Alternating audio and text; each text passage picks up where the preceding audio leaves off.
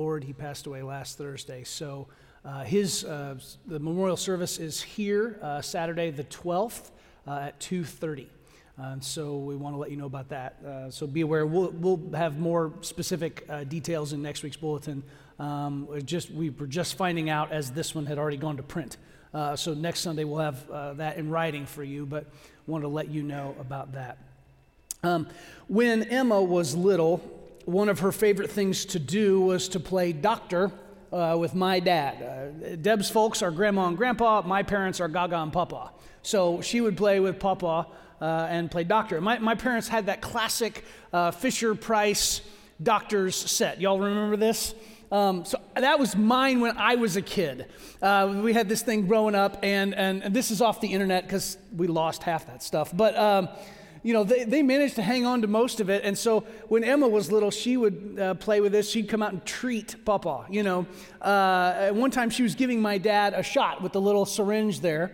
And she said, okay, Papa. Now, she'd been to the doctor the week before. And so she knew all the lingo.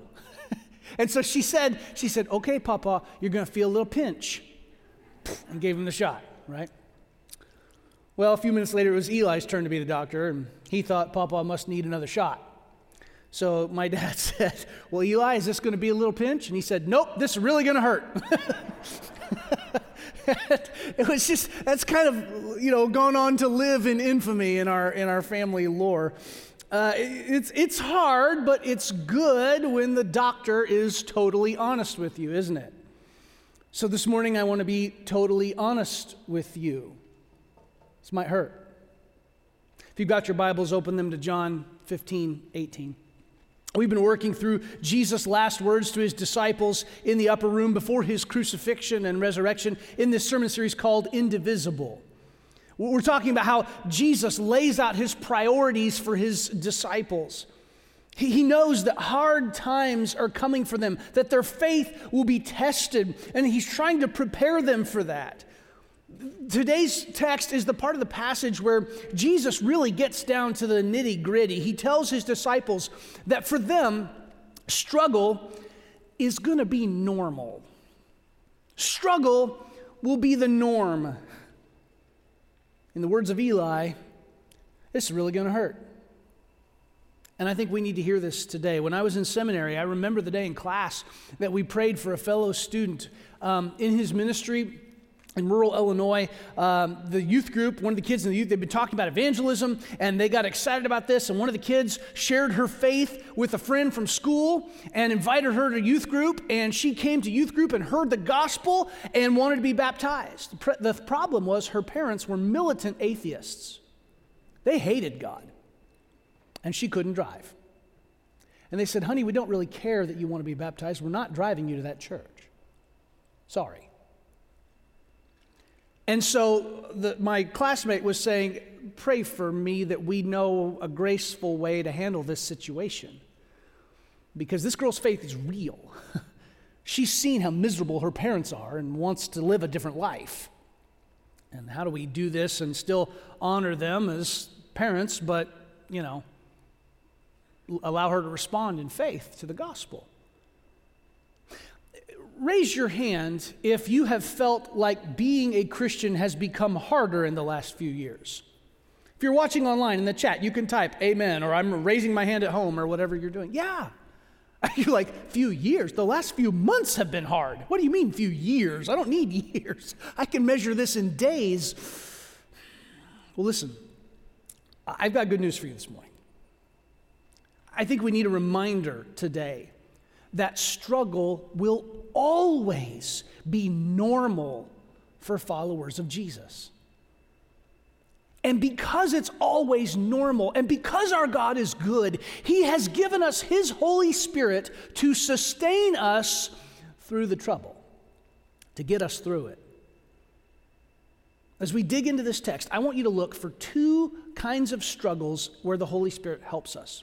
Look with me at John 15, starting in verse 18. Okay? John 15, starting in verse 18.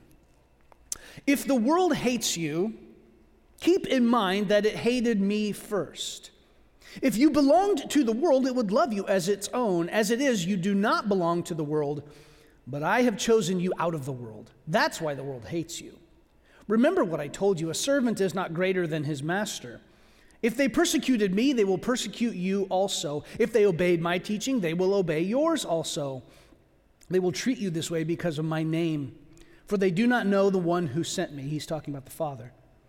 If I had not come and spoken to them, they would not be guilty of sin, but now they have no excuse for their sin. Whoever hates me hates my Father as well. If I had not done among them the works no one else did, they would not be guilty of sin. As it is, they have seen and yet have hated both me and my Father. But this is to fulfill what is written in their law. They hated me without reason. Go back and read Psalm 35 if you want to get the messianic context of that quote. It'll feed your soul. He says, when the advocate, he's talking about the Holy Spirit, comes, whom I will send to you from the Father, the Spirit of truth, who goes out from the Father, he will testify about me. And you also must testify. That means to bear witness, to share what God has done in your life with someone. Does that sound familiar? You must also testify, for you have been with me from the beginning. All this I've told you so that you will not fall away. They will put you out of the synagogue. In fact, the time is coming when anyone who kills you will think they are offering a service to God. This was literally fulfilled in Saul's life. Remember Saul, before he became a Christian, that's what he was doing. They will do such things because they have not known the Father or me. I have told you this so that when their time comes, you will remember that I warned you about them. I did not tell you this from the beginning because I was with you, but now I'm going to him who sent me. None of you asks me, where are you going? Rather, you are filled with grief because I have said these things. But very truly, I tell you, it's for your good that I am going away. Unless I go, the advocate will not come to you. But if I go, I will send him to you. When he comes, he will prove the world to be in the wrong about sin and righteousness and judgment. About sin, because people do not believe in me. About righteousness, because I'm going to the Father where you can see me no longer. And about judgment, because the prince of this world now stands condemned. I have much more to say to you, more than you can now bear. But when he, the Spirit of truth, comes, he will guide you into all the truth. He will not only speak on his own, he will not speak on his own, he will speak only what he hears, and he will tell you what is yet to come. He will glorify me, because it is from me that he will receive what he makes known to you. All that belongs to the Father is mine. That is why I said the Spirit will receive from me what he will make known to you. You see him? Two kinds of trouble that we experience here where the Spirit helps us. Here's the first one. We need to know that external trouble is normal. This is trouble from outside your own experience. This is something that's external to you. Throughout this passage, Jesus warns his disciples that they will face trouble from outside themselves. They're going to be mocked, persecuted, mistreated, even hated. That's normal. This is such a difficult teaching for us, isn't it? Because in America, in the 21st century, church, we've been the home team for so long in our culture. We've had the benefit of everybody kind of just going along with it for so long. We've forgotten what it's like to be the visitors. To have people on the opposite sides of the stands chanting, you stink, go home. This is hard. And Jesus told his disciples, it's normal. What we have lived through in Western culture for so long has actually been an aberration compared to what Jesus told his disciples would be normal for their experience. We've been the home team for a long time. We're not anymore. And Jesus has given us his Spirit to help sustain us through these times. Well, how does that happen? Well, the way that the Holy Spirit helps us withstand these external troubles is through our shared truth. I want to put that phrase in your mind this morning. Shared truth. Our primary shared truth is the gospel message. When you look at John 15:26, it says that the Spirit is the Spirit of truth that testifies. He bears witness. He shares with us what God is doing in the world. He's got a firsthand knowledge. When you look at John 16:13, the text says that he will guide you. That word is a word that really derives from the word for road. He will lead you down the road of truth. So how does the Spirit do that? How does he guide us into truth? How does he lead us into this shared truth of the gospel? Well, I think primarily he does it through Scripture. God's revealed word. 2 Timothy 3:16 says that all Scripture is God-breathed. And when you do your context work, you find that the breath of God and the Spirit of God are deeply connected in the Bible. That the way that the Spirit guides us is through the truth revealed here in God's Word. Now, there are other ways that the Holy Spirit communicates truth. Absolutely, there are other ways. Sudden insight, people with the spiritual gift of discernment, the inspirational words of others, inner conviction. I mean, there are a lot of ways that the Spirit can communicate truth, but the primary one, the master way that he communicates is through the Word. Those methods, the other ways, are secondary. This is the main one. And Scripture, then, is the primary, it's the normal way that the Spirit conveys truth. So what is the truth revealed in Scripture that sustains us in difficult times? Here it is. Being like Jesus will very likely bring additional trouble into your life. Now, it will solve some. It'll get rid of some. When you become like Jesus, you find out that your spouse gets a better mate. When you become like Jesus and you begin to surrender your financial life to God, you find out he can put it in order in a way that you never thought possible, and you can get out of debt and begin to make an eternal difference through your giving. You begin to understand that your relationships with your neighbors change and they become redemptively focused and not just, how do I get his dumb cat to stop coming in my yard? It changes you, and it changes you for the better. But you also need to understand, being like Jesus will bring some trouble into your life. And it's only in Christ that you have the spiritual and emotional equipment to handle that. Listen, the disciples have known this from the beginning of Jesus' ministry. You go all the way back to Matthew chapter 5, right? In the Beatitudes, Jesus says, "Blessed are you when you're persecuted and mistreated because of me." He told them at the very beginning of his ministry, this is going to happen. Don't be shocked. Don't be surprised. In Matthew 5, 10 and 12, we see that. One of the major, here in this passage, Jesus says, if they hated me, they'll hate you. And one of the major themes of this passage is that if we are like Jesus, the world will respond to us the same way it responded to him. So how did the world respond to Jesus? Well, people who saw their own spiritual bankruptcy, to lean back into the Beatitudes, blessed are the poor in spirit, the spiritually bankrupt. People who see that will love Jesus. I've told you before that if lost people don't like you, you're not enough like Jesus. I believe that with all my heart. People who see their own spiritual bankruptcy, people who understand their need will, if they love Jesus, they'll love you.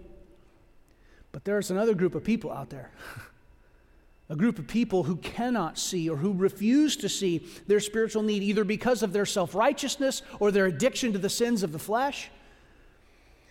And they'll hate Jesus. They hate Jesus and they'll hate you. See, the weird paradox of this shared truth that's revealed here is that in order to make Jesus our platform, or make peace our platform, to truly be indivisible, unable to be divided by any category of the world, we have to become more like Jesus. And sometimes it's in being like Jesus that we're going to face more trouble from the world as it tries to pull us apart and divide us. It's a paradox. Both things are true. They don't seem to make sense together, but they are. See, a major application here for us, church, is this sustaining truth that we are bound together in the Spirit. I love this quote from C.S. Lewis. Look at this. He says, "Those who suffer the same things from the same people for the same person can scarcely not love each other." Just sit with that for a second. If we're living the Christian life the way we ought to be living it, you will face opposition from the world. It's not if, it's when. We've been the home team for a long time, and things are changing. And you can bemoan that and say, well, good old days were better. Okay, yeah, great. What are you going to do? You don't live in those days. You live in these days. What are you going to do about this? Lewis is right. We got to love each other. That's how. If you're struggling with animosity toward another brother or sister because of their politics or their opinions on something you think is important, can I remind you this morning that Jesus died for them too? Some of you might need to hear that today. But they said, but they did. Yeah, and you know what? The ground at the cross is level, man. And you needed it as much as they did. They needed it as much as you do. Remember that. See, what Lewis is driving at here is the external troubles that we face, the shared truths that we hold about who Jesus is and what he came to earth to do, to live a perfect life as God incarnate, to live in human form, to die on the cross in our place for our sin and be resurrected again and ascend to the Father and send the Holy Spirit so that we could do this. That truth that we share is what makes us indivisible by any category of this world. Pro, con, left, right. It's bigger. It's bigger in a world that's trying to tear us apart with politics and mandates. We have something bigger than all that. And it's our commitment and shared truth of the gospel of Jesus Christ. That matters more than all that other stuff. Is it important? Yes. Pay attention. Watch the news, vote, all those things. But when last I checked, our citizenship is in heaven first.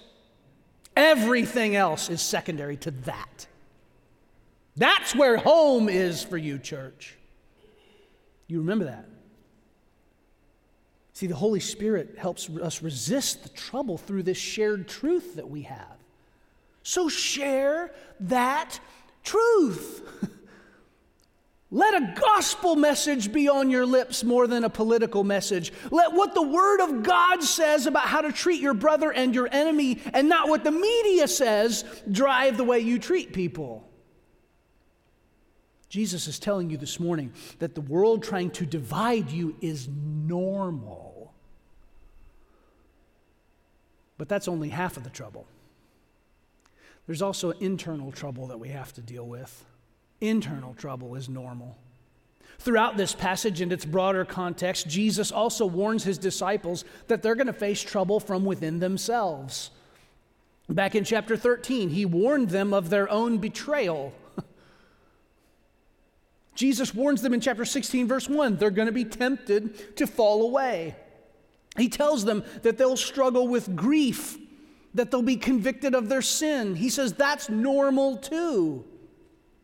Now, Jesus also gives us the Holy Spirit to help us deal with these internal troubles. And the way that the Holy Spirit helps us surpass these internal troubles is by shaping us into the image of Christ together. We are spiritually formed together. I've never understood, and maybe this is my own inability to conceive of this, there's value in silence and solitude, but going off by yourself in the desert and living in a cave for decades just doesn't, like, to become like Jesus just doesn't make sense to me. I need you guys to help me become like Jesus. If I could be so bold, you need me to help you become like Jesus. We need each other. We're formed in the image of Christ together. And the way this happens, I believe, is through the conviction of the Holy Spirit. So what do I mean by conviction? Well, in this context, it means to expose, to bring something to light. One really interesting aspect of that word conviction is that in the form it appears in here, it conveys the idea that sins continue to be brought to light. The verb here is an ongoing thing. Now, I want to be really clear, unmistakably clear. Jesus says that the ministry of the Spirit in this text is to convict the world, non-Christians, regarding their sin. The implication, though, is, well, if he lives in you, he's doing that in you too. That this is an ongoing process. The Holy Spirit dwells inside you, right? He continues to convict you of your sin.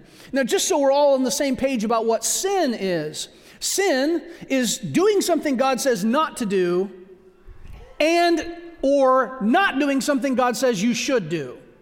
It's both. All right? It's both things. It's doing something God says not to do and or not doing something God says you should do.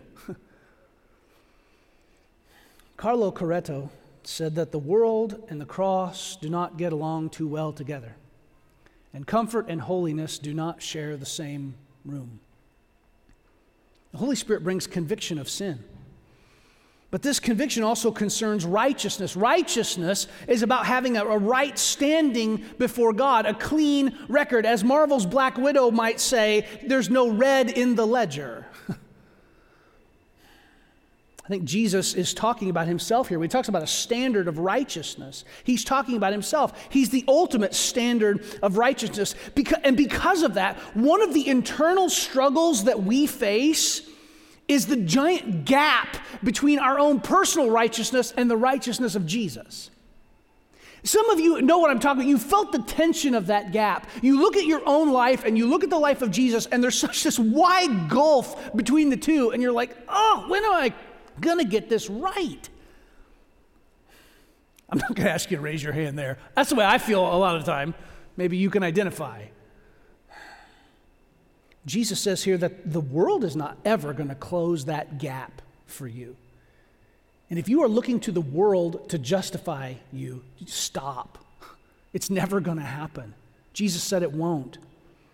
That gap is only closed by the grace of God.